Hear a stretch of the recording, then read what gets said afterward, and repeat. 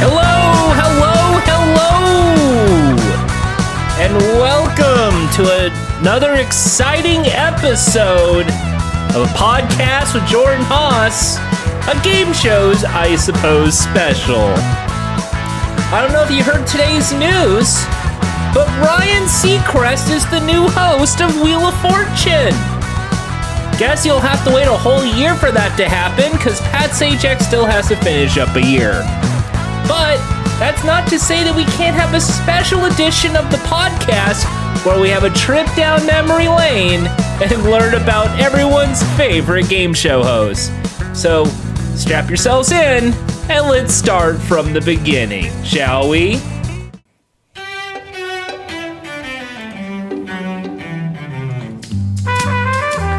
First, let's talk about the background history of Ryan Seacrest.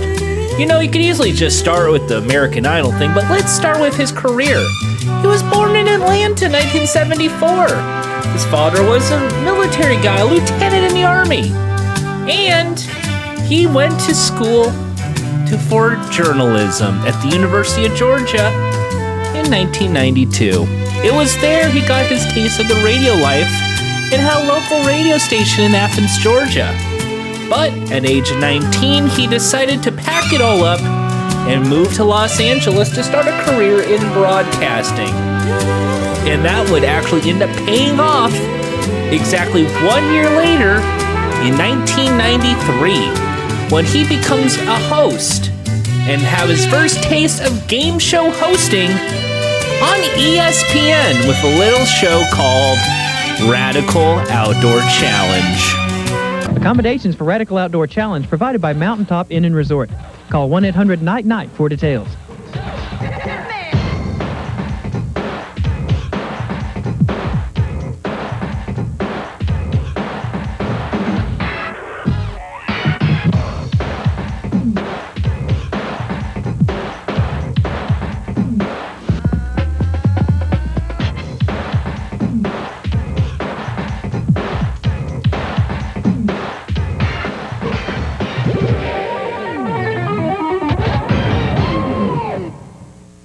Oh yes, the Radical Outdoor Challenge.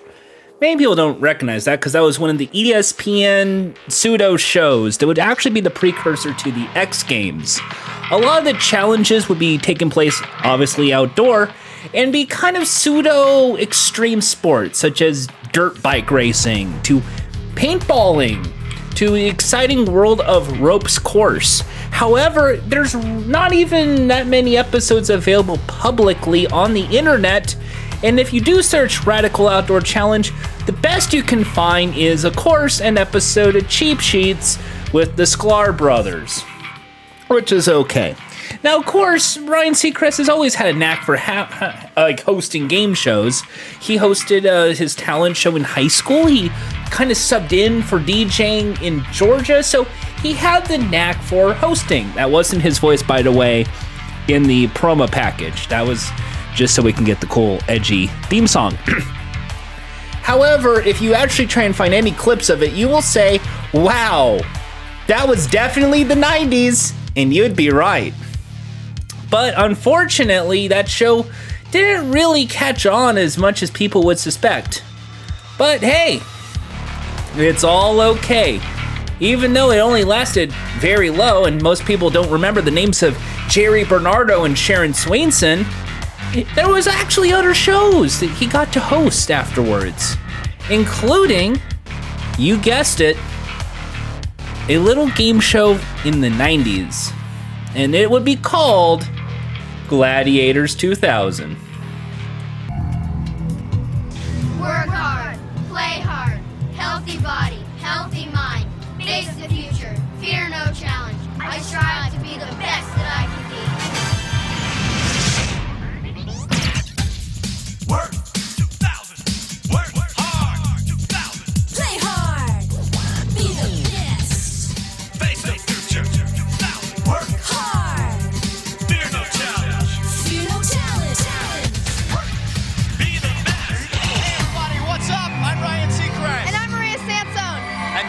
place where kids from all over the country can come to play the same incredible games that they've seen on American Gladiators. Welcome to Gladiators 2000. I know what you're saying. Was Gladiators 2000 good? Well, short story is not really.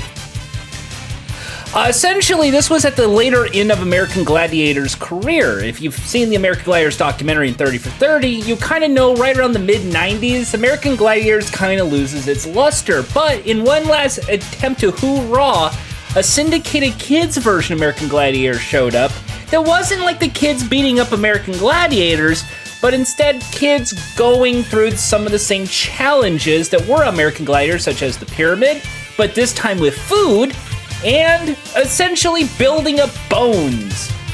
There was no Powerball. There was, however, the assault course, but in a more mellow version of the game. Essentially, if you wanted a cozier version, this was it for you. But of course, around the same time in the mid-90s, Nickelodeon Guts would show up, and that would get all of the attention as far as sports culture for children. But for Ryan Seacrest, this was essentially one of the big game shows. He got to host a version of American Gladiators, and he got to meet Turbo! Hell yeah!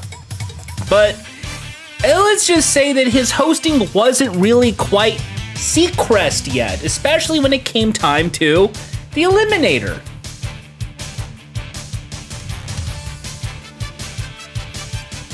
The Eliminator starts with a climb up the ladder. Next, a giant slide to a row of hanging rings and our first question board. To add 25 points to your score, choose the correct answer by selecting one of our treacherous rolling logs. Next, a razor-sharp high-speed turn and a jump down takes you to the question room for our second question. A wrong answer here means a locked door and lost time. But get it right, earn 25 points and move on to quickly tag your partner. Contender number 2 has to climb over a row of hurdles on their way to question number 3. Choosing an answer here means climbing the correct rope over our glass wall and then racing up the moving treadmill. It'll take skill and balance to get to the top where the final question board awaits our contender. Answer this question by picking one of the 2 swinging ropes, and it's hang on time for a ride through the barrier to the finish line. The team with the fastest time will receive a bonus of 50 points, which should determine who wins today's super cool prize package. So now...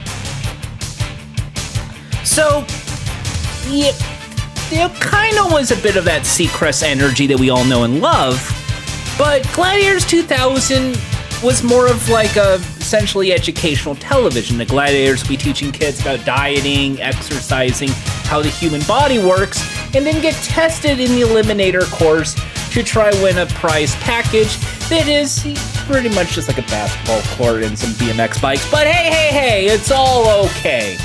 Except for that really creepy introduction sequence. It was like the Pledge of Allegiance that, it's my body, fear no. No. Now, of course, this was the mid-90s, 1995, and this was in syndication, but only ran not that many episodes.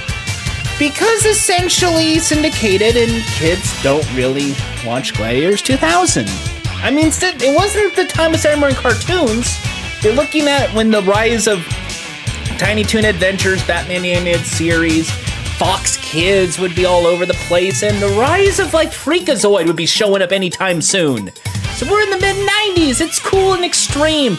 But for most people, when they think of a 90s sports-based game show, they don't think Gladiators 2000, they think Nickelodeon Guts, with Mike O'Malley and the Aggro Crag, not the Eliminator course. And probably for good measure. But, of course, on that one, he was kind of more of a co-host. He was kind of playing second fiddle to the Gladiators. But if you like Nickelodeon, Wooly Frazier, the brain genius behind the wonderful Wild and Crazy Kids, would have a show of his own on the Family Channel. Yes, that family channel, Pat Robertson's family channel, with a little show called Wild Animal Games. Way deep in the jungle, you can hear the beat of the drums. It's the call of the wild, calling you to have some fun. Today, a wild orangutan game. The kids swing and the parents splash. Two families go ape competing in our chip challenge, and it's tossed through the tire to win in our wild waterfall prize pool. And now, a man raised by a flock of wild geese. Here's our host, Ryan Seacrest. Hey, everybody. How you doing? Welcome to Wild Animal Games. Hey, pop down here, bud. Pop down there. Say hi to our good buddy. This is Jethro. Say hi to Jethro. Say hi to Jethro, guys.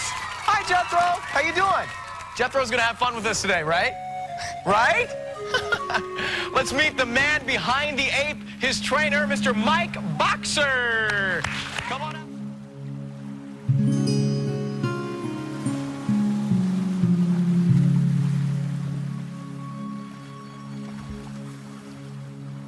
And yep, it's that Ryan Seacrest hosting a show about animals. What could possibly go wrong? Well, if you ever see the show, pretty much everything. You know, the saying goes, you never work with kids or animals in Hollywood. Ryan Seacrest in the 90s said, watch me, and hosted a kids game show based around animals. Essentially, like a game show based on the animal exhibit at Universal Studios. Kids would show up with their families, and most times it's school kids in Southern California, would show up and they would learn about animals. And then would go into an amazing little challenge themed around it, mostly a little messy, where they have to pop balloons or they have to pie people in the face, leading to the winners of the day's episode to do the chip challenge, where they would basically have to throw a basketball into a hoop or a ball through a tire, where the last one standing would win the show and go on to try and win a Sega Genesis, because this was the mid-90s and Sonic the Hedgehog is the cool dude with attitude. To win it, they have to get pencils and pop balloons, and basically that's about it. Grab pencils from the jacuzzi tub, go up to the water, pop a balloon, and rinse repeat with a new pencil and pop another balloon until you do enough in the time limit. Otherwise, you don't win the Sega Genesis. But sometimes the consolation prize is a Game Boy, so it's not really that bad. Believe it or not, Ryan Seacrest hosted a not that terrible game show, but in the world of animal-themed kids game shows, it kind of gets stuck in the void when you think of Animal Planet Zoo Venture hosted by J.D. Roth to the exciting world of, I don't know, Zoomafoo in the late 90s. But Ryan Seacrest gave it his best shot. And also, shout-outs to Randy West. I heard ya. So, it's really a surprise that this would start his career as a game show host. Or so you seem. See, the big twist of all of this was he didn't try to be an actor. Yes, everyone's favorite radio DJ and game show host would then have a little bit of a spit in the exciting world of syndicated television shows on a little show called Reality Check. Jack Craft, age 19, 626 Elm Street, inventor, Project Reality Check. Disappeared June 8th. New residents, Samantha Bonner, Nicholas Bonner. Computer reactivated, September 17th.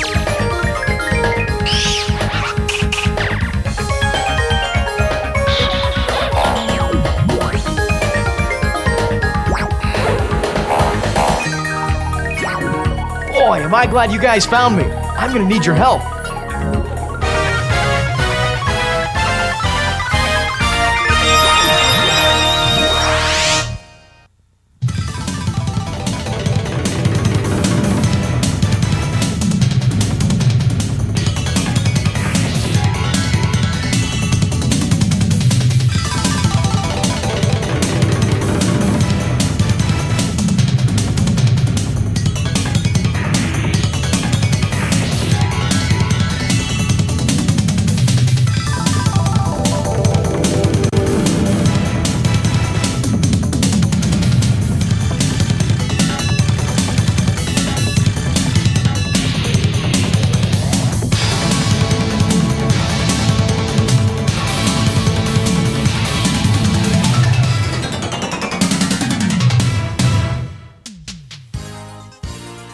not much is really known about Reality Check because essentially it's quote-unquote lost media. Now, Reality Check, it really is weird to its name because it's not really a sitcom, but not really a comedy or not really a drama. Essentially, Ryan Seacrest plays a man in a computer named Jack Kraft who creates software.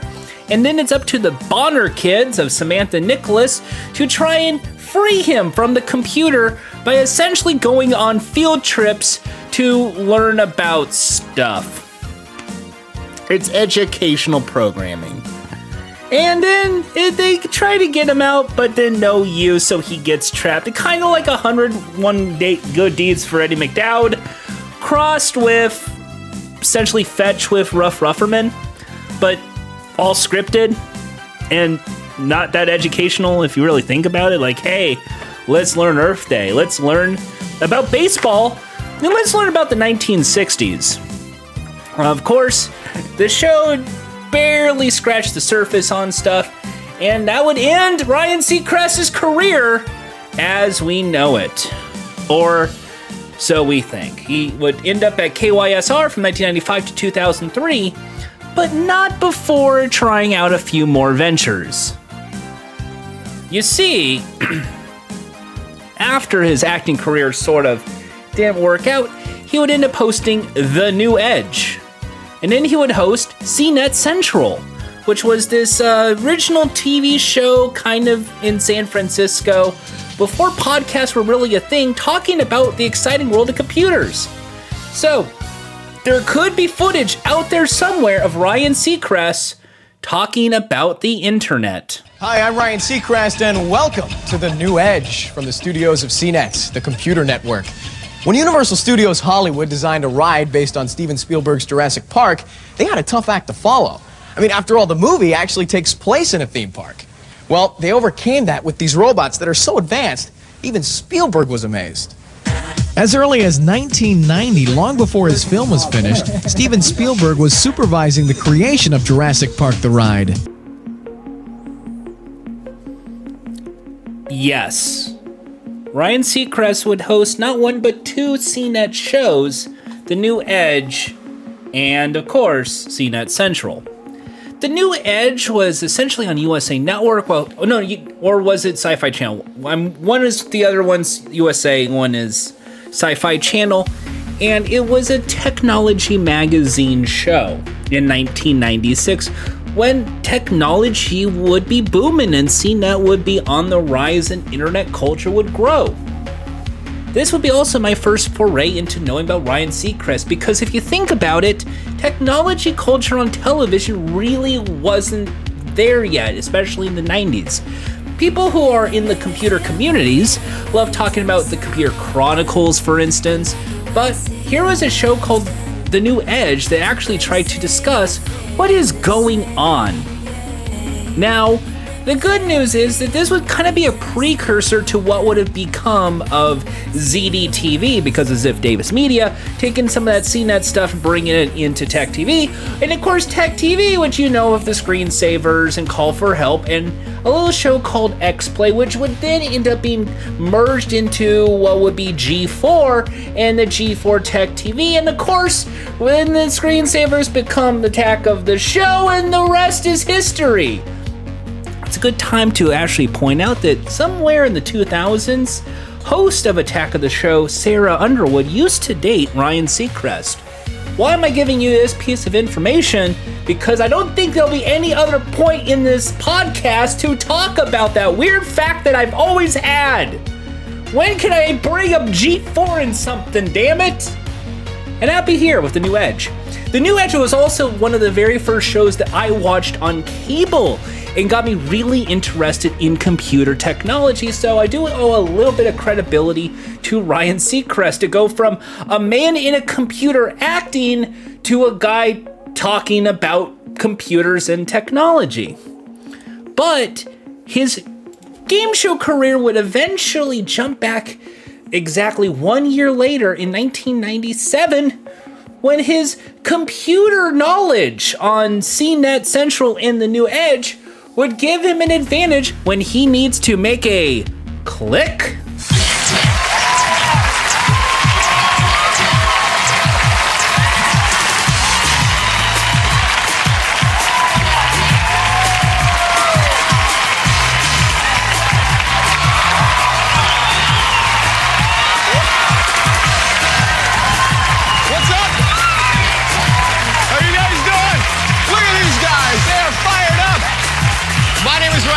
Seacrest, and this is Click. Do it again, everybody up! Everybody up! Let's make some money. Say hello to my lovely assistant. How are you, Amber? You look great today. The adrenaline in this studio. I know. Wow. Yes, of course. It was here that I fell in love with the one and only Ryan Seacrest. In season 1, he would jump over the audience, and I would be fearful of the crowd because he might be kicking them in the face. But in season 2, a lot of that would change, but one thing would actually also change: the outfits. He would film this in Washington State, and the outfits would be sponsored by Old Navy. That's right, the Old Navy in the 90s, right before the Gap craze. This would be Merv Griffin's, one of his last game shows he ever created before his untimely death in the 2000s. His last being, of course, Merv Griffin's Crosswords. But he was the one that selected Ryan Seacrest personally to host this show. It was a teen game show where they were played in pairs. They would basically play a press your luck randomizer that would send them to either a website, the word finder, or some sort of modem to give these kind of puzzles and who am I's and emails and text message slang to try and figure out people, places, and things to win money. The grand prize of the show was a laptop computer worth roughly $2,000 till you realize it's a gateway, in which case it'll probably break within a year. But this would be Ryan Seacrest's breakout game show. It would last 2 seasons and sort of get his name out there in the world of game shows. Now, unfortunately, it was still a syndicated game show aimed at teens, and this was the 90s, when they were all busy with MTV. So, most of the time when you'd be seeing Click, you would see it paired up with Peer Pressure, a really awkward game show from the people who brought you Right Decisions Right Now, an anti-smoking campaign, to have people run around a game board with dilemmas. But this was a trivia show, and it didn't last much long. After 2 seasons, it would end up just clocking out. And this, my friends, is actually when the show would kind of fall flat.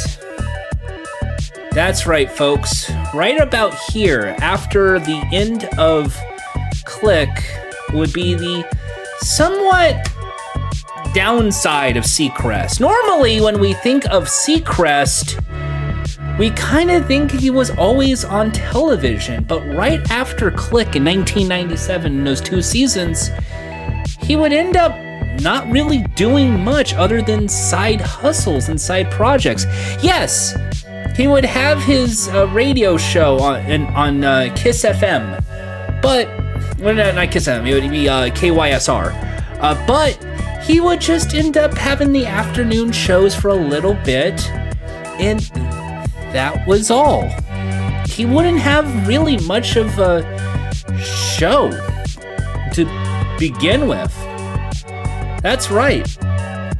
We would have to wait just a little bit of time, but let's have a little bit of fun. He did have a few breakout hits. He was basically playing the role of game show host in the years before American Idol. So allow me to sort of have some fun little bits here and hope you enjoy. Yeah!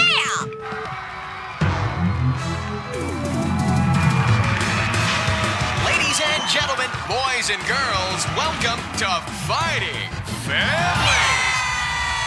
And here are today's 2 Fighting Families. That's right. He was the host in the Hey Arnold episode Fighting Families, where Arnold would learn about family in his complex. He would also end up on NBC hosting the Saturday Night Movie doing interstitials. That was Wayne Knight, a.k.a. Newman, from Seinfeld, who just received a large bundle of cash. Now, that little seaside rendezvous we had was supposed to be in San Jose, Costa Rica. The only problem is that San Jose, Costa Rica is like 150 miles from the coast, yet clearly Wayne is at a beachside restaurant. Take another look. That's up to your guy on the boat. 7 o'clock. Yep, he also did that. And then he had a guest spot in Beverly Hills 90210. Number 2. First question. Matt, you can put your headphones on there. Kelly, aside from the bedroom, what's your fiance's favorite place to make whoopee? In Matt's law office. Yep, that's right. He hosted a bootleg newlywed game on Beverly Hills 90210. And the one that I remember the most, him having a special learning about Disneyland 2000. Now, I gotta get the lowdown on Youngstown. Hey, that rhymed. How'd you guys meet? It just kind of, it was a natural happening. When we got together, we weren't even really trying to be a group. We started writing and producing. The magic happened. Yeah, it just so happened while we were demoing the 3 songs that we did, we got a call from Hollywood Records saying that they had a deal for us. So it was kind of like, okay guys, I guess we're a group now. You listen to the lyrics of the song, great lyrics. Who actually comes up with the ideas? Who writes the songs? Actually, we all do. How we write, like a lot of times I'll have a first verse but no chorus. DC will come in with the chorus, he'll come in with the second verse, or like a bridge. Can it take a long time? It can take days. Or Angel was done in the studio. We didn't even we had no clue what we were writing. We had a melody. Yeah. And we were kind of pressed for time, so we just. We had a date that night. We gotta write something quick. Finish it up. She's here. The track was finished, and we had to get a song done. Life is good. And so is breakfast. Yeah. So you guys are all beautiful people. You're in one of these bands, but you don't have to diet, huh? The ladies still love you. Well, I think we. We're burning off practice. Yeah, practicing it on stage. Yeah. Well, listen, I'm a dancer. I know. I mean, she didn't see me move. We've seen him get down. Yeah. You see me break it down. He had it on tape. He's racing. Exactly. Oh, yeah. Thanks for buying. Appreciate that. We're buying? Yeah, you guys are buying. Your manager didn't tell you. I'm sorry, what? I can't. Sorry, something in my ear. No, I don't have a manager. Well, I'll tell you what, We're off. You guys gonna run around? Yeah, we'll be around somewhere, man. Good to see you. Nice meeting you. All right, everybody. Bam! Nice meeting you. Cool. All right, guys. Take it easy. Have fun. Thanks for having breakfast with us. Take care, man. All right, man. All right, man. I'm still with you, right? All right. Youngstown.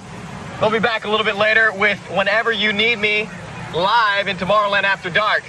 Don't miss it. Next on Ultimate Revenge, it's the roommate from hell thing, and I'm just trying to explain it to Bet. So Bet, you'll be in your lingerie, okay? And then we've got the roommates. Remember I told you about the levitating guy, right? Are you listening to me? I don't know. Let me work on this for a second. Stay with us. Coming up next, Bet, lingerie, and everything I'm talking about on Ultimate Revenge. Hang on. Tonight on Ultimate Revenge, a guy who thinks he can levitate. I can fly. You want to see? Sure. 3 hotties from Perfect 10 magazine, a wild 2-story high fall, a 60-foot falling tree, an early morning lush, hey, a sacrificial motorhome, a maniac with a chainsaw, and 1 sexy sheep. All needed for a couple of gags we call... I can fly. No. And... Who's the guy with the chainsaw? Ultimate Revenge. Hey there, I'm your host, Ryan Seacrest. Coming up a little bit later, Surf's Up, Surf for Dudes. Grab your board and catch a wave as we invite 4 champion professional surfers to pose with 3 hotties from Perfect 10 magazine for a little surfing calendar. Then watch what happens as their world comes crashing down around them. That's right, we're going to completely destroy their rented RV. See, their manager, Ren, continuously picks up after these guys, and she's fed up. Now, that's later in the show. That's right, bros. When I think of the most manliest prank show ever, I think Ultimate Revenge on the new TNN. That's right, the new TNN. This ain't the Country Western Channel. This has WWE. Woo woo. Well, that's the name of the game. Well, basically, this was the time when Rob Van Dam would end up on WWE and would participate in some of those hilarious pranks on Ultimate Revenge. Of course, this was Ryan Seacrest filming it around the summer 2001. And this would be a kind of a guy's prank show where they'd be playing revenge on people for sort of either pranking them back or sort of this sort of prank the prankster situation here. They would kind of end up being what would be the prank panel on ABC in today's world, but without Eric Andre. It's basically a Woody Frazier production. That's right, the same Woody Frazier behind Wild and Crazy Kids. And that same Woody Frazier who would also end up working with Mark Summers on this show in a couple of the pranks. But this would end up kind of like every single Seacrest production, only last a couple seasons. But that's okay, because during this entire presentation, he ended up getting the call right near the end of his radio contract that would change his life forever. And you know what time it is. Seacrest In. Hi, I'm Ryan Seacrest. And I'm Brian Dunkelman. And this is the Kodak Theater in Hollywood, home of the Academy Awards, and possibly the most televised theater in the world. 3 months from now, live on this very stage, an as-yet unknown talent will be launched into superstardom. We don't know who that is yet. Right now, they could be parking cars or even waiting on tables. Who knows? What we do know is by the end of the summer, that person's life will change forever. Because you at home decide who will become the next American Idol.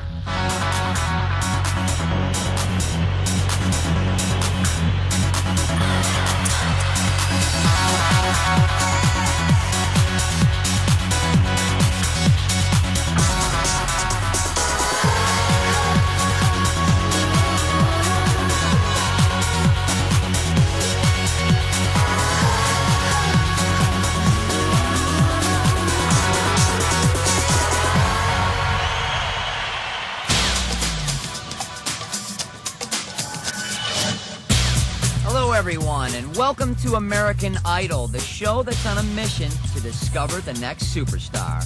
This show was created in the UK, and it is hoped that the eventual US winner will be as successful as the British pop idol, who went on to make over $1 million and have 2 #1 hit records within 3 months of his victory. That, of course, never happened, as American Idol would get canceled after its first season. Never to hear from Ryan Seacrest again. This would be the end of his career.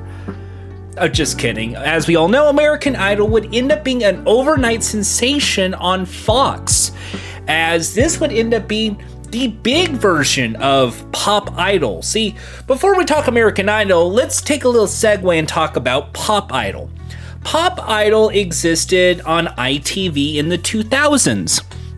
In its early form, there was Pop Stars, which would end up being a show that would be on the WB and would form a girl group to what would be essentially Pop Idol here, which would be a spin-off show that kind of overtook Pop Stars Lunch.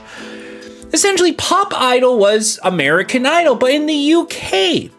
But the thing was that they already had a host in the name of Ant and Dec. See, Ant and Dec were a pair who were kind of a chummy group who was on a teen drama show, would end up having a rap song called Let's Get Ready to Rumble, and then end up becoming television hosts for SMTV, a Saturday morning show, as long as they ended up getting a music show afterwards as well. Well, because they had a kid show and a music countdown show at the same time in the late 90s, they would end up becoming the hosts of Pop Idol, which was this sort of more aggressive version of the pop star search. It had, of course, Simon Cowell, who was a then unknown here, much like how Gordon Ramsay was a then unknown before Hell's Kitchen. Simon Cowell would be this no-nonsense judge that everyone would find very mean, because he would say all this offensive stuff about how people were terrible. But because this was Pop Idol, we don't really have some of these musicians and singers from the UK, so we're going to try and do our own. We're going to keep Simon Cowell because his aggressive behavior for talent, because at the time he was doing Sinoco records, would make him a perfect antagonist for the show. But in its place would be Randy Jackson and Paula Abdul. But we need to find our Ant and Dec. There's no Ant and Dec here, although they were asked at one point, but they rightfully declined because of this weird game show coming soon called I'm a Celebrity, Get Me Out of There in the UK. That's right, everything's connected to some weird game show bullshit. Because ITV had Who Wants to Be a Millionaire and Pop Idol, Fox wanted a big hit, and they took this from the ITV people. They took the Pop Idol and they made American Idol. No one wanted it. That's right. Apparently, Fox won the rights because of a Coca-Cola promotion to back up the idea because, hey, it's a summer filler series, no one's going to watch this. Ryan Seacrest was a local radio guy here. Brian Dunkelman would be a comedian who would also do some sort of, on occasion, music stuff here in Los Angeles as well. So if you're doing a radio show, you would end up having those two. There would be a fourth judge, Stryker, who was also a disc jockey here, but he would end up bowing out right in the beginning of the audition phase. So we have Seacrest and Dunkelman, the American Ant and Dec, at least kind of. I mean, you have a kind of blonde-haired bleached guy, and you have a dark-haired guy, and one's a little taller with a big chin. They're both very funny and silly and goofy, that they would make a perfect double act when it comes to this show. And if you watch season 1 of American Idol, you would kind of think so, because they were kind of bouncing off each other, telling jokes at each other's expense. And it would be the first iteration of Ryan Seacrest being the big superstar host that we would eventually know. This would end up having a winner by the name of Kelly Clarkson, who no one ever remembers ever again, has never went on to make multiple platinum records and Grammy Awards and all sorts of celebrity status in her own right, being on The Voice, having her own talk show. None of that ever happens. It's all one of those, what do they call it, Mandela effects? That's what it was. It's a Mandela effect.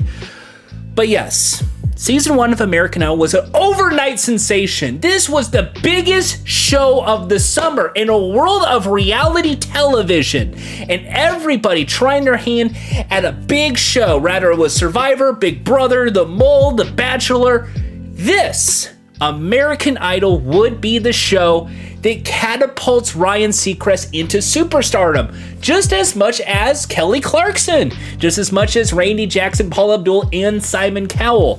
It would be this big hit. Sorry, Justin Guarini.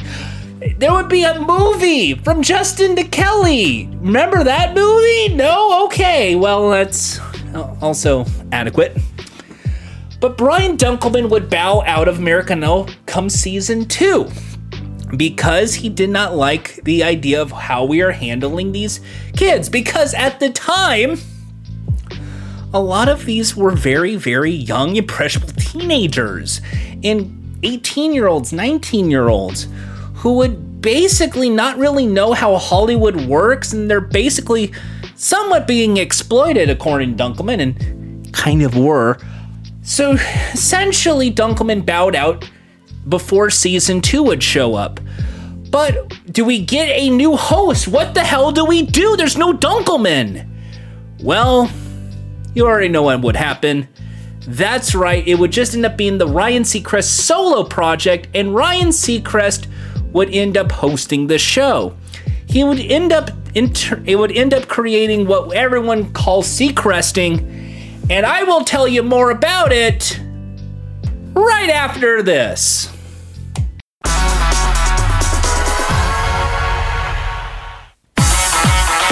Hello, it's me, Jordan Haas. You might know me from this one episode of A Podcast with Jordan Haas. Did you know I have a podcast about game shows called Game Shows I Suppose? Why, it's available at jordanhaas.com/podcast and also on Spotify, the Stitcher used to exist, and wherever you get your podcasts. If you like what you're hearing, most likely not, feel free to check it out over at patreon.com/JordanHaas, where you would get to support me by throwing money my way. As this show has no ads, this is the only way for me to kind of just give a heads up in terms of if you want to support the show. Although, I also suggest maybe just sharing it with your friends or commenting and leaving reviews on iTunes and wherever, so that way we get the word out that we do this. Of course, I don't really have time most of the time to do these podcasts, so this is a special event in honor of Ryan Seacrest, the new host of Wheel of Fortune. And of course, we're now at the midpoint where we're talking American Idol, which is great, fantastic stuff. So again, patreon.com/JordanHaas. If you want to see Game Shows I Suppose, JordanHaas.com/podcast. And of course, you can follow me at social media at Jord Hobb. And now, let's go back to the show.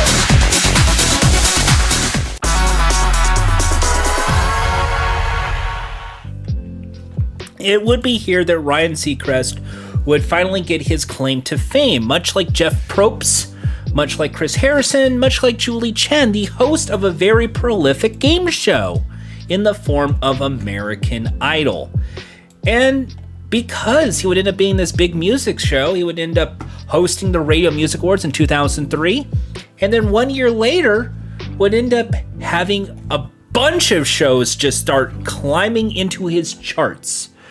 That's right, folks. We're going to have a little bit of a segue area. So, as Ryan Seacrest would end up hosting American Idol, this would be the start where people would start debuting the trend known as metrosexuality in the world of Queer Eye for the Straight Guy and whatever the hell you consider most of the stuff that Ryan Seacrest did. Because metrosexuality. 2002 would be the big year for Idol. In 2003, American Juniors, the kids edition of American Idol, would last one season, but that's all right.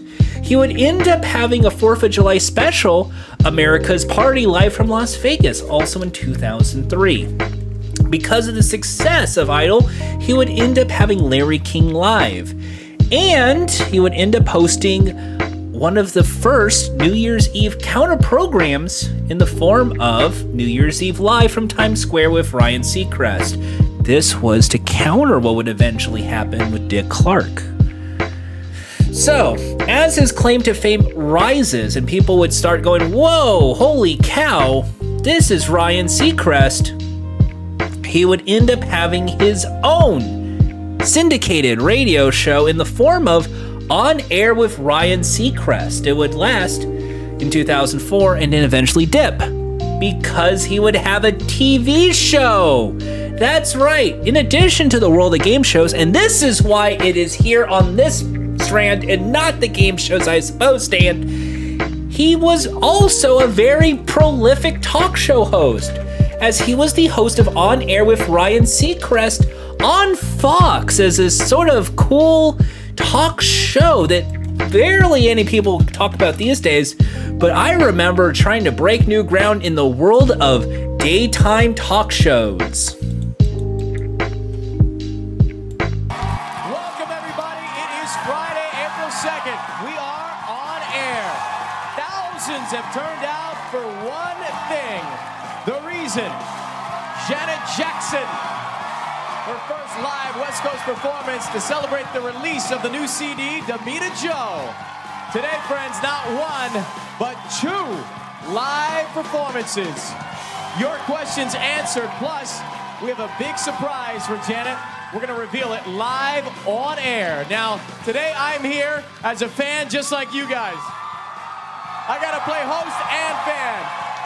We shut down the street, we flooded the on-air courtyard, and the countdown is over. Janet Jackson has arrived. It is here that the Seacrest effect would take in, as of course he would host On Air with Ryan Seacrest, but he also ended up having American Idol duties, and they would start doing 2 seasons a year for American Idol, because of course they would, it's a big success. Now, as you had American Idol, he would end up doing Larry King Live for guest appearances. He would end up having guest spots on Punk'd and Mind of Mencia and Robot Chicken.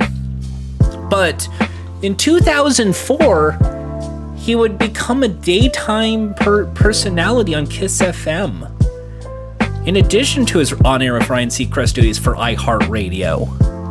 So he would do 2 jobs. He's a double radio host, as far as we know. But in addition to his Kiss FM show, it would end up becoming the most iconic radio show on the most iconic American, TV show, as he would end up filling in for Casey Kasem as the new host of American Top 40. It would be Casey Kasem, Shao Stevens, back to Casey Kasem, and now the new host, Ryan Seacrest, who would end up hosting the top 40 pop hits and has been doing it since 2004 and is still doing it to this day, 2023. He has been hosting that show for 19 years. If you're wondering, that is more than Casey Kasem's first time around and much longer than Shadoe Stevens ever did. So he is essentially on his way to be the longest running host of American Top 40. In addition, in 2004, after On Air with Ryan Seacrest, 1 year later, he would end up hosting not one, but two new shows, as he would end up filling in for Dick Clark for Dick Clark's New Year's Rockin' Eve. Dick Clark was still alive and still present, but essentially, Ryan Seacrest was groomed to be the heir to the throne for New Year's Rockin' Eve come ABC. And therefore, as you may have guessed, he ends up becoming the host of New Year's Rockin' Eve from 2005 onwards to 2013, becoming the longest running thing, meaning he's not only replaced the great Casey Kasem, he's also took over the great Dick Clark. Also, at that same time in the holiday season, the Walt Disney World Christmas Day Parade would make its debut, and he would end up hosting it, which means he hosted not one but two shows during the holiday season. He would be there for you at Christmas, and then you'll say hi to him again on New Year's. And he would keep doing this for a long, long time because, as you know, he still is doing it. Of course, with the American Idol, he would end up sort of trying to figure out where to go in the 2000s. And this is where we start moving Seacrest, because as Ryan Seacrest would end up being this big TV show guy and host all these TV shows, he would end up trying to figure out what to do. Now, 2009, Dick Clark's New Year's with Ryan Seacrest becomes the new theme song, a new theme song, new title.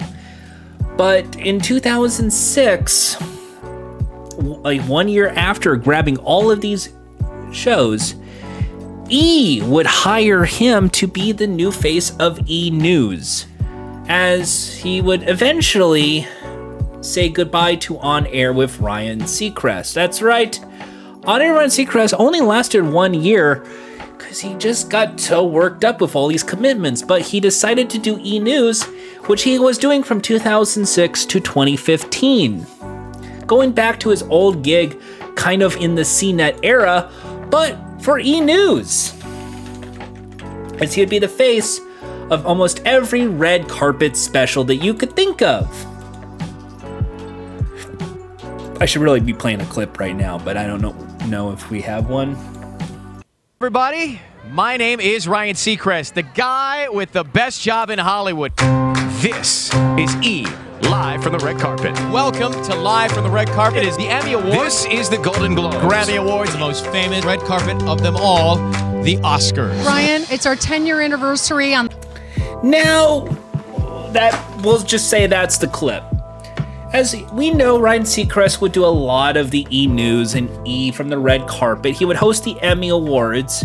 But 2006 would be the year where, while doing American Idol, while doing the radio shows, being in the American Top 40, he would end up with a deal with E!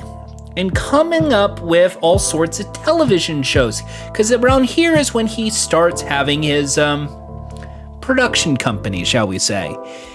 And there would be shows like Paradise City, which I believe was VH1, Crash My School, which was this like reality show on MTV where celebrities would crash schools, I guess. But what would end up being the big hit would be essentially him doing all sorts of many things. He would end up showing up for Super Bowl 42 in 2008. He would host the Emmys in 2008. He would end up hosting the movie What is Sexy? Victoria's Secret. But it would be mostly his reality shows on E! that would end up growing his fortune, essentially. As he would end up having the clout as the American Idol guy, he would end up being an executive producer for all sorts of shows on E! This would include Bromance, which was, I think, an MTV show, which is a spinoff of The Hills with Brody Jenner. Mama's Boys, which aired on NBC, about a group of moms who have to find a perfect date for their boy through Date My Mom, essentially. They had Denise Richards, It's Complicated, on E. Remember Denise Richards? There was Bank of Hollywood, which was a spin of Fortune the £1 Million Getaway that was a game show in the UK and only lasted 2 years. And there was Jamie Oliver's Food Revolution. Remember Jamie Oliver's Food Revolution? The one where he was trying to get kids to not eat chicken nuggets by showing like, oh, look at the entrails, look at the pink slime, and then we add the breadcrumbs. Does anyone want to eat this? And the kids are like, yeah. It would also be the show that would bring turkey burgers into mainstream culture. But what would end up being the biggest show of his lineup would be one based on the life of one Robert Kardashian. That's right, folks. It is Keeping Up with the Kardashians. Woo! All right, we're ready. No. You're right here. The wind, you guys. Is this necessary? Go change. Awful. No, that is not cute. Yeah, go on. I need someone to make me laugh. Where's Kim? Kim is always late. Here. Get out of our way. Stop. Jealous. Enough. Stop! Enough. That's it, we're done. Money. How do you feel about the Kardashians? Love them? Hate them? Well, there's no denying that Kim Kardashian is the big social media superstar that we all know and admire, I assume. I don't know. Miss Kim Kardashian West or whatever is her new name, we don't know. But the Keeping Up with the Kardashians, you can only blame one person, and that is Ryan Seacrest. So, yeah, it's Ryan Seacrest's fault that you have the Kardashians. You have Khloe, you have Kris, I guess Caitlyn Jenner. All of that being in the limelight in a reality show that would end up being the biggest reality show for about 14 or so years, as you would literally watch Kim Kardashian grow from this somewhat high school graduate to having a Hulu show where they're still doing the same old shit. Yeah. Keeping Up with the Kardashians would end in 2001 in favor of a new show called simply The Kardashians. Now, the catch is that show is, actually still executive produced by Ryan Seacrest and still Keeping Up with the Kardashians. It's just now on Hulu and not E! But his reality shows would grow. There would be the dance scene. Khloe and Lamar, remember? Khloe and Lamar, it was the reality show with Lamar Odom. I wasn't the only one who watched it. I like NBA. I Kid with Brad Garrett, that hilarious show with Brad Garrett where I believe he kids, which is basically just kids say they're understanding things with Brad Garrett. Melissa and Ty with Ty Biggs. Married to Jonas, that was about Kevin Jonas getting married. The Wanted Life, which was essentially about The Wanted. Remember The Wanted? That pop group? The Wanted? Okay, so it just keeps growing from there. From Montecito, How I Will Rock It, Mixology. How about I Want to Marry Harry? The Nickelodeon game show Webheads. Remember Webheads? Fashion Rocks. Preach in Alabama. The Shaws of Sunset. Remember Shaws of Sunset? It lasted 9 years. You have to remember. Knock Knock Live, which was this one-off show where he would knock in people's doors and surprise them with gifts and surprises. How about Rob and China? Remember Black China? Rob Kardashian? No? Okay. Shades of Blue. How about Sugar and Sparks? Life of Kylie. All right, well, let's go back to 2013. because obviously we're going to try and highlight the game shows that he has hosted. He did host Webheads. That was a Nickelodeon game show based on hilarious viral videos where people fall down, go boom. But back in 2013, he tried his best to make a big time, primetime game show in the form of the 1,000,000-second quiz. See this chair? This is the 1,000,000-second quiz money chair. When you're in it and answer simple questions, you make money. A lot of money. $10 a second, $36,000 an hour, $864,000 a day. You could win the biggest prize in game show history. Go to NBC.com or download the app now and play for a chance to be a contestant, and you can get in that chair. NBC's The 1,000,000-Second Quiz premieres Monday, September 9th, 8/7 Central, live on NBC. 1,000,000-second quiz would, for lack of a better word, be very ambitious. It would be lasting essentially 10 days, which was 1,000,000 seconds, with the goal being to try and get the biggest cash prize in game show history. There would be a few contestants that would end up being very famous, such as Brandon Blackwell, who would end up being on The Chase. Of course, with $2.4 million being the real top prize because they couldn't figure it out, people were very confused early on by the rules, because essentially it was who can make the highest score, and only the top 4 would make it to the finals after the 1,000,000-second quiz ended, meaning that for most of the time it was just sort of a stalemate. And this would be a live show that would be on for 24/7 in an abandoned Mercedes-Benz parking garage.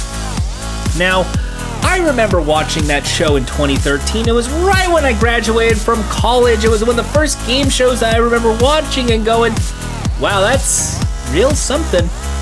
With the Subway halfway home trailer thing and all sorts of ambitious pop music, including Icona Pop's All Night. Now, the questions were great. Ryan Seacrest was a great quiz show host. The only problem was people were very confused, because if you're watching the main show, they would have this sort of timer where every 100 seconds the points would double and then triple, and they could double up and then back and double up, and like double their rules where it'd be 2 points and 4 points if you get a question right. And when you watch the live show where it's 500 seconds and 1 point apiece, it just sort of just drags on. Of course, the questions would be in real time based on current events, which I thought was really ahead of its curve. And it had a giant hourglass, which was also kind of cool. But the ratings weren't really there. The numbers were dragging, and mostly the only time people actually were watching 1,000,000-second quiz was, of course, the first episode and the final episode where you find out who wins the 1,000,000-second quiz. It was supposed to be this part reality show, part game show, but I think they put too many cooks in making the format. And Ryan Seacrest, as great of a host as he was, and at the time this was his big return to game show hosting, it really did nothing. This was 2013, and this would be the first snag in Ryan Seacrest's career. But it's okay though, because he had American Idol. Everything is great. Everything will be fine. Don't worry. Don't worry about it. Everything will be fine. Of course, as you know by now, it's not all fine, because now we get to the big snag. You see, 1,000,000-second quiz did flop. We'll just say it's a flop. I know the producers, they'll probably say it wasn't. It was a big hit and all sorts of great ideas. But for the sake of this thing, we'll say it was a big blow to Ryan Seacrest as a host. He was Ryan Seacrest, the New Year's Countdown guy. Ryan Seacrest, American Top 40. Ryan Seacrest, American Idol, who is still doing American Idol on Fox. But they would be switching out people. Randy Jackson and Paula Abdul and Simon Cowell would now be people like Ellen DeGeneres. And it'd be very weird, because when people remember American Idol, they think Randy, Paula, and Simon. But with that trio kind of leaving, it's really hard to try and get people back into American Idol. Now, you had big people like Jennifer Hudson show up and win. You would have people like Jordan Sparks show up, Adam Lambert. Big names would end up being in the world of Idol. But the judges' table would switch, essentially. As the judges would be Jennifer Lopez and Steven Tyler, and it would just end up being this sort of thing where the shows would end up pulling the plug.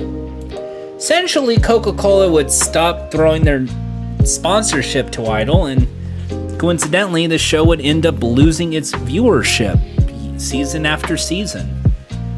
As sometime in the early 2010s, a new singing show would show up in the form of, you guessed it, The Voice. As The Voice would end up making its debut on NBC, the same network that got Million Second Quiz, mind you, that would be the big show that ends up putting NBC back on the map in terms of game shows. And for Fox, well, we have Idol, but we could just stop doing Idol in favor of this new show that's the big hit on 9TV called The X Factor. So, ironically enough, The X Factor would end up being the show that takes out American Idol. And this would have Simon Cowell. This would have Paula Abdul. It would eventually have Britney Spears, Demi Lovato. It would also have Steve Jones, Mario Lopez, and yes, in season 2, Khloe Kardashian. The very Kardashian of which Ryan Seacrest helped make a superstar would end up hosting this show that would lead to his demise as a radio music singing competition host. And therefore, the X Factor would show up for 2 seasons and crash and burn, making American Idol obsolete. There will be no more American Idol. Ryan Seacrest in 2016 had no shows to host. He would end up having shows like Shades of Blue and Life of Kylie and Sugar and Sparks at the time, so it's not like he's out of money, but he has no hosting shows unless you count the radio. So now we end up having a little decision. As you know, American Idol would end up being gone. Fox would end up trying to have their big hits, and this would end up being all sorts of shows, such as The Four would end up being one, where they had a competition show. You even had, of course, X Factor's lasted 2 seasons, but nothing with the substance of American Idol. The big time when a singing show would actually end up bringing Fox back into airwaves, even though it wasn't ever at the height of popularity as American Idol, would of course be The Masked Singer, hosted by Nick Cannon.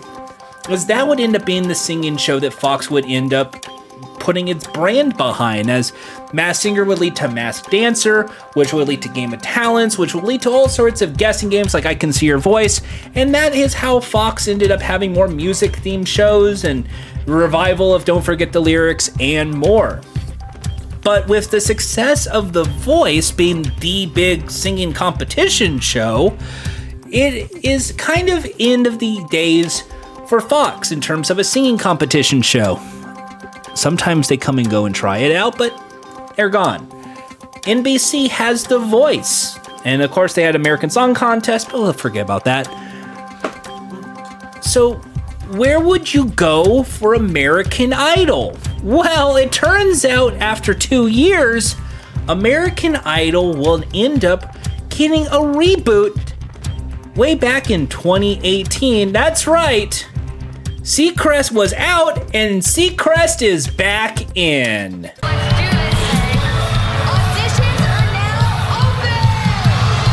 back. I've waited a lifetime for this. Welcome back home to the place where superstars are born. But this time we've got an all-new powerhouse panel leading the charge. American Idol is the original and the best. I feel really excited about this. Is it though? Is it though, Lionel Richie? Is it? So yes, American Idol would return, but now the trio would end up being 3 new faces in the form of all musicians. That's right, we would end up with Lionel Richie, Katy Perry, who kissed a girl and liked it, and country music superstar Luke Bryan. And it's mostly because of, The Voice had 3 music superstars, and we have to do the same over here. Now, the difference between American Idol and The Voice is The Voice, it's actually a team-based game show. It's kind of more like Shark Tank, as each of the coaches would be from a various genre of music, whether it's pop, rock, R&B, country, folk, I guess. And they would end up offering their perspective on how to turn these contestants into genre-defining pop superstars in their area of expertise. Now, that would be what a voice usually is, and there's a team-based element where I'm trying to get my person to win the show because then me, the superstar, wins. That's why we're coaches and not judges. The judges barely eliminate a contestant other than in the knockout rounds. Otherwise, it's all in the hands of the audience, just like American Idol. But American Idol, it is judges. They will say, yes, no, you're going to Hollywood. In fact, American Idol was so popular at one point that Disney World had an American Idol experience, and this was before Disneyland. This was before the ABC sponsorship. This was the Fox era, where you would play American Idol in Walt Disney World with the winner getting a fast pass out of the audition line so you could end up on the real American Idol show. I don't know how many of those ended up actually using it, let alone winning it, because right around the time of that was the last season of that version of Idol, and that would end up crashing and burning. But this version has Katy Perry, who got paid millions and millions and millions of dollars just to sit there and listen to some person go, "Do you believe in life after love?" Of course, I can't sing, but maybe those people do. Ryan Seacrest would still end up hosting the show, but at one point, he would end up sitting out of a lot of those sideways how do you do happy things that made him the ideal face of American Idol in favor of Bobby Bones, this other DJ in Southern California, who was also famous for pop tunes, but he would eventually leave the show in that post-COVID weird era that we have now. American Idol is still on the air, with Ryan Seacrest still hosting it. I know, shocking. He's also still doing the New Year's show. He's still doing the Christmas parade. And yes, he's still doing the Kardashians. But he has another talk show, because you see, he did ABC. As he is the face of American Idol on ABC, it gives him a little bit of a twist. Now, you see, he's already in the ABC library. He does the Walt Disney World Parade for ABC. He does the New Year's Rockin' Eve, the Dick Clark Rockin' Eve for ABC. American Idol is on ABC, but he also got a show in 2017. As you see, he replaced another iconic host. You see, for a while, Kelly Ripa had all sorts of hosts. When people think of the Live with Regis and Kathy Lee, it would end up being Live with Regis after Kathy Lee leaves to do the Today Show. Then it would be Regis and Kelly Ripa. But then Kelly Ripa would have Michael Strahan. But then Michael Strahan would leave in 2016 to do Good Morning America and $100,000 Pyramid and Fox NFL, which means he had to get a new show and a new host. And in 2017, that meant one face and one face only. And you can guess it by now, that's right. First episode of Live with Kelly and Ryan. Okay, this is it. Is your mic on? Don't answer me. I'm so excited for you. Are you nervous? Don't be nervous. You look great. Okay, here we go. Let's do this. Now, here are Kelly Ripa and Ryan Seacrest. So happy, so excited.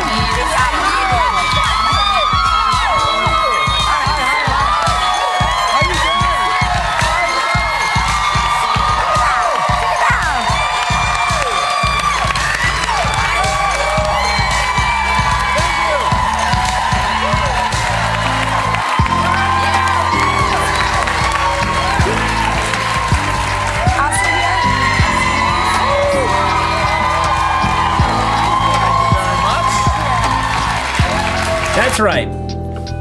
Kelly Ripa and Ryan Seacrest would end up having a daytime talk show. It would be almost 10 years to the date of On Air with Ryan Seacrest on Fox, his first daytime talk show. But now, because of iHeartRadio commitments, American Idol surging, and now Ryan Seacrest, he would end up being the new face of Live with Kelly and Ryan Seacrest. And Ryan Seacrest would end up having one of the weirdest times because you see, Seacrest isn't from New York and the show films in New York. He's a Southern California guy. He's headquartered in Los Angeles. He's Hollywood royalty at this point, Seacrest. So for him to host a daytime talk show with Kelly Ripa, he basically has to record 2 episodes a day in New York, fly back to Los Angeles to take a break, and then fly back on a Wednesday, Thursday to film the rest of the episodes. So a lot of the episodes that you see would have that sort of David Letterman Friday show vibe where it's very non-specific what happened in the news, but you kind of know better, as he would host this daytime talk show with Kelly. Of course, in 2023, this year exactly, Ryan Seacrest would announce his exit from Live with Kelly and Ryan. And I think we have a clip of that, actually. Can we get the clip? Let's get that clip. Ryan Seacrest will get to sleep in a little longer soon, as he announced today. I have been talking about for a long time, and it was a tough decision.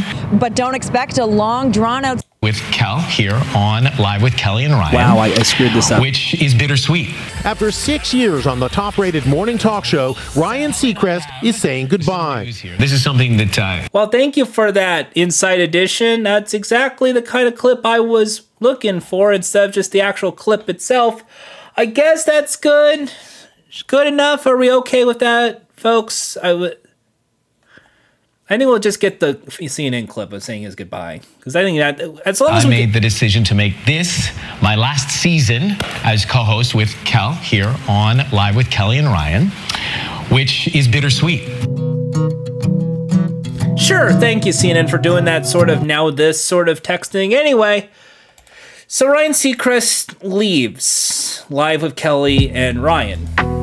Well, so now it's Live with Kelly, but as he departs from that show in 2023, he isn't really gone, as Kelly Ripa would end up hosting the show with, well, Mark Consuelos, the husband of Kelly Ripa. So Kelly and Mark, a married couple, are now hosting the talk show, and truth be told, it's a much better show. I'm not kidding. Kelly and Mark, obviously they're a couple, but it's a perfect kind of talk show with a married couple. It's a very lively show. Now, I'm not saying Kelly and Ryan were different and oh my God, different.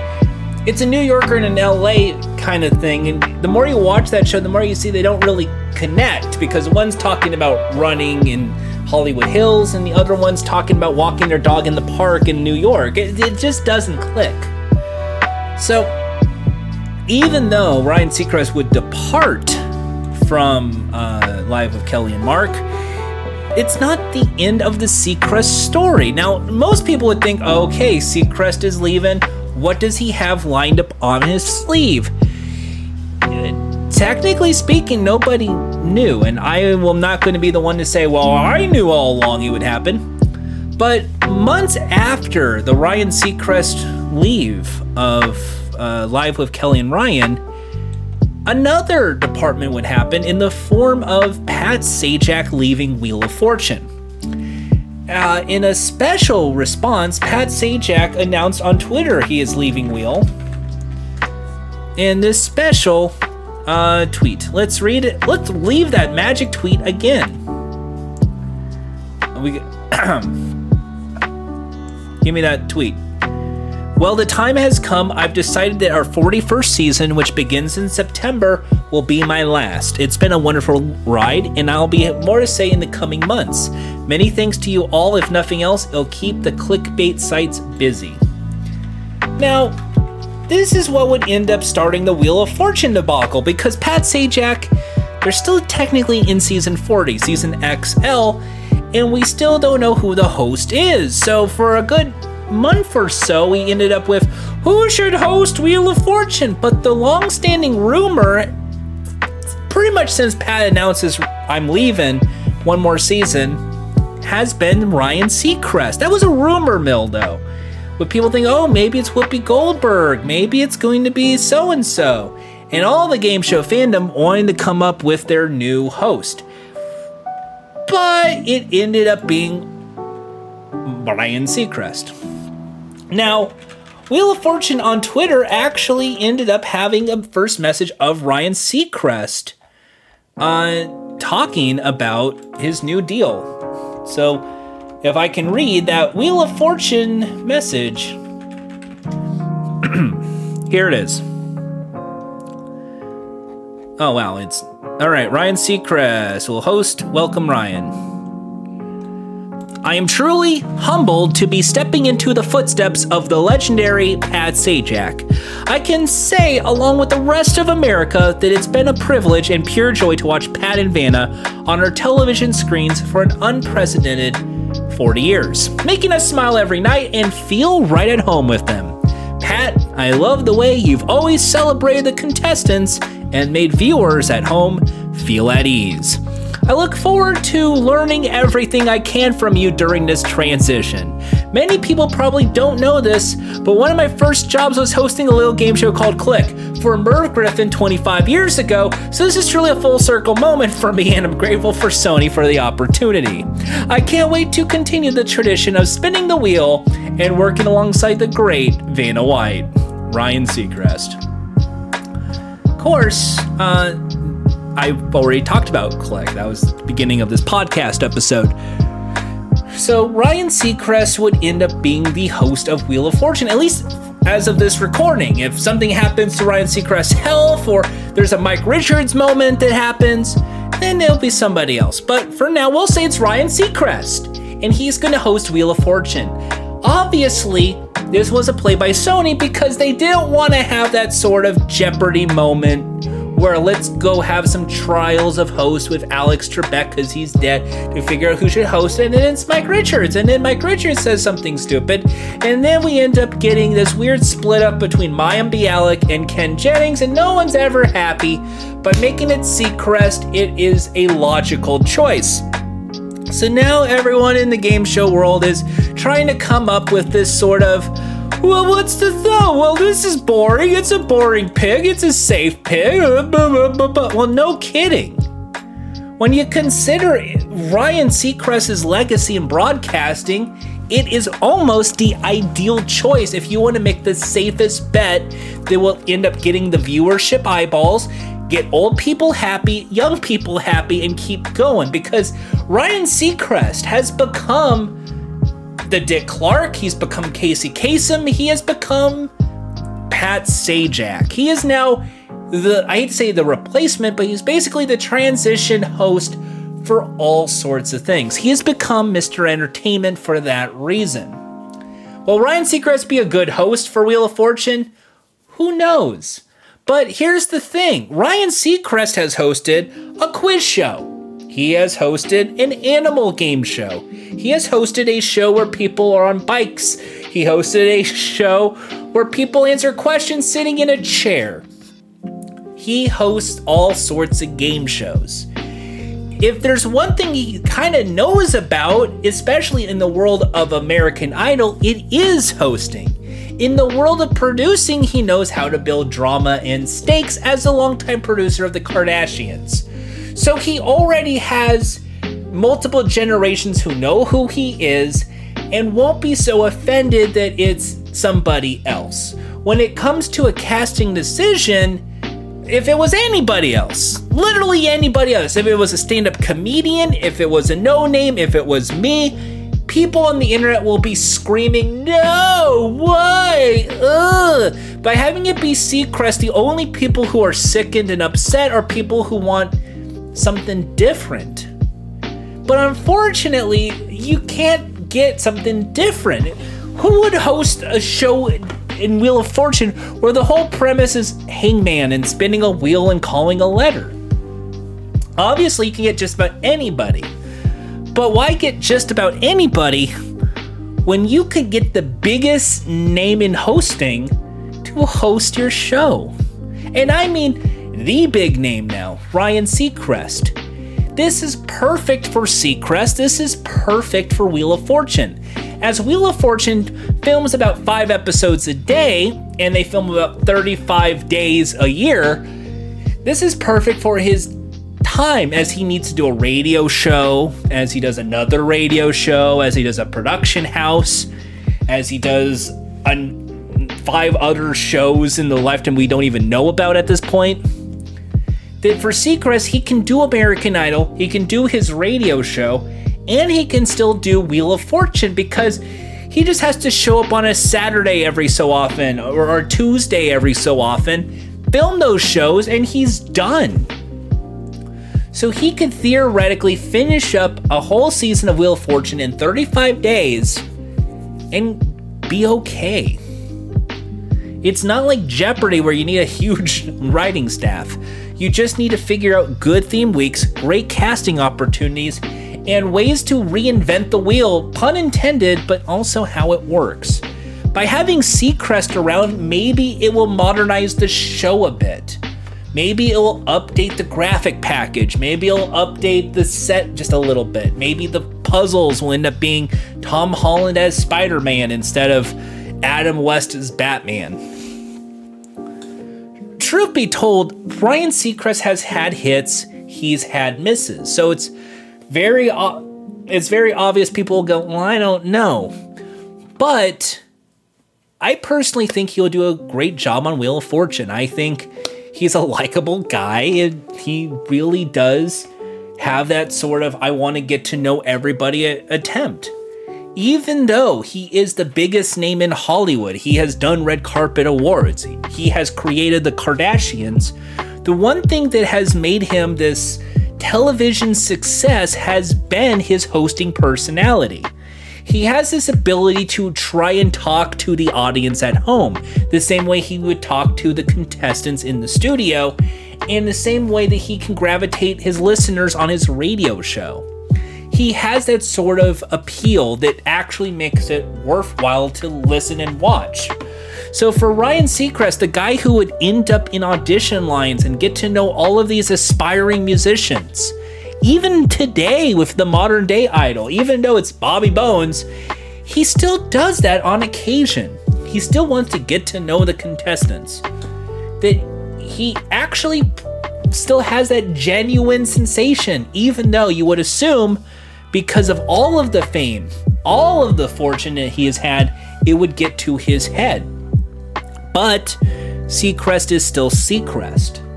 And I think that is the appeal of Seacrest going into this. My whole premise of this podcast episode was to get to know Ryan Seacrest through his entire history of television and radio and the shows he's done.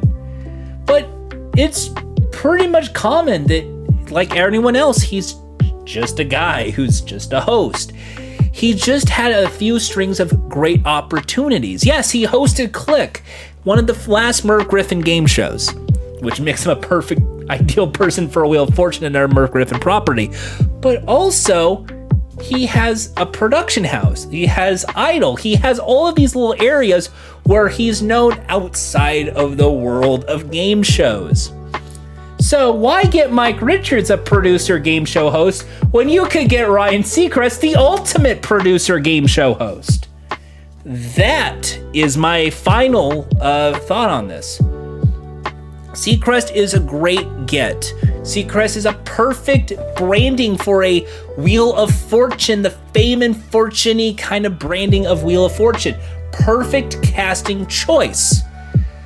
My final question, and this is just talking out loud, how long will Ryan Seacrest have? How long would Ryan Seacrest want to have Wheel of Fortune? As he did Live with Kelly and Ryan, it was only for a few years, like about 8. So are we expecting Ryan Seacrest to have this show forever and be like Drew Carey? Or is he going to be here for 5-6 seasons and then bow out and we have to go on the quest for the next host yet again?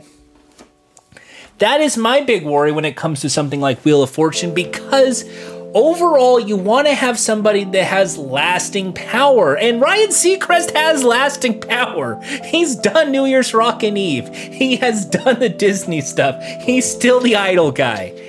He has lasting power. It's just Seacrest's choice if he wants to stay on Wheel.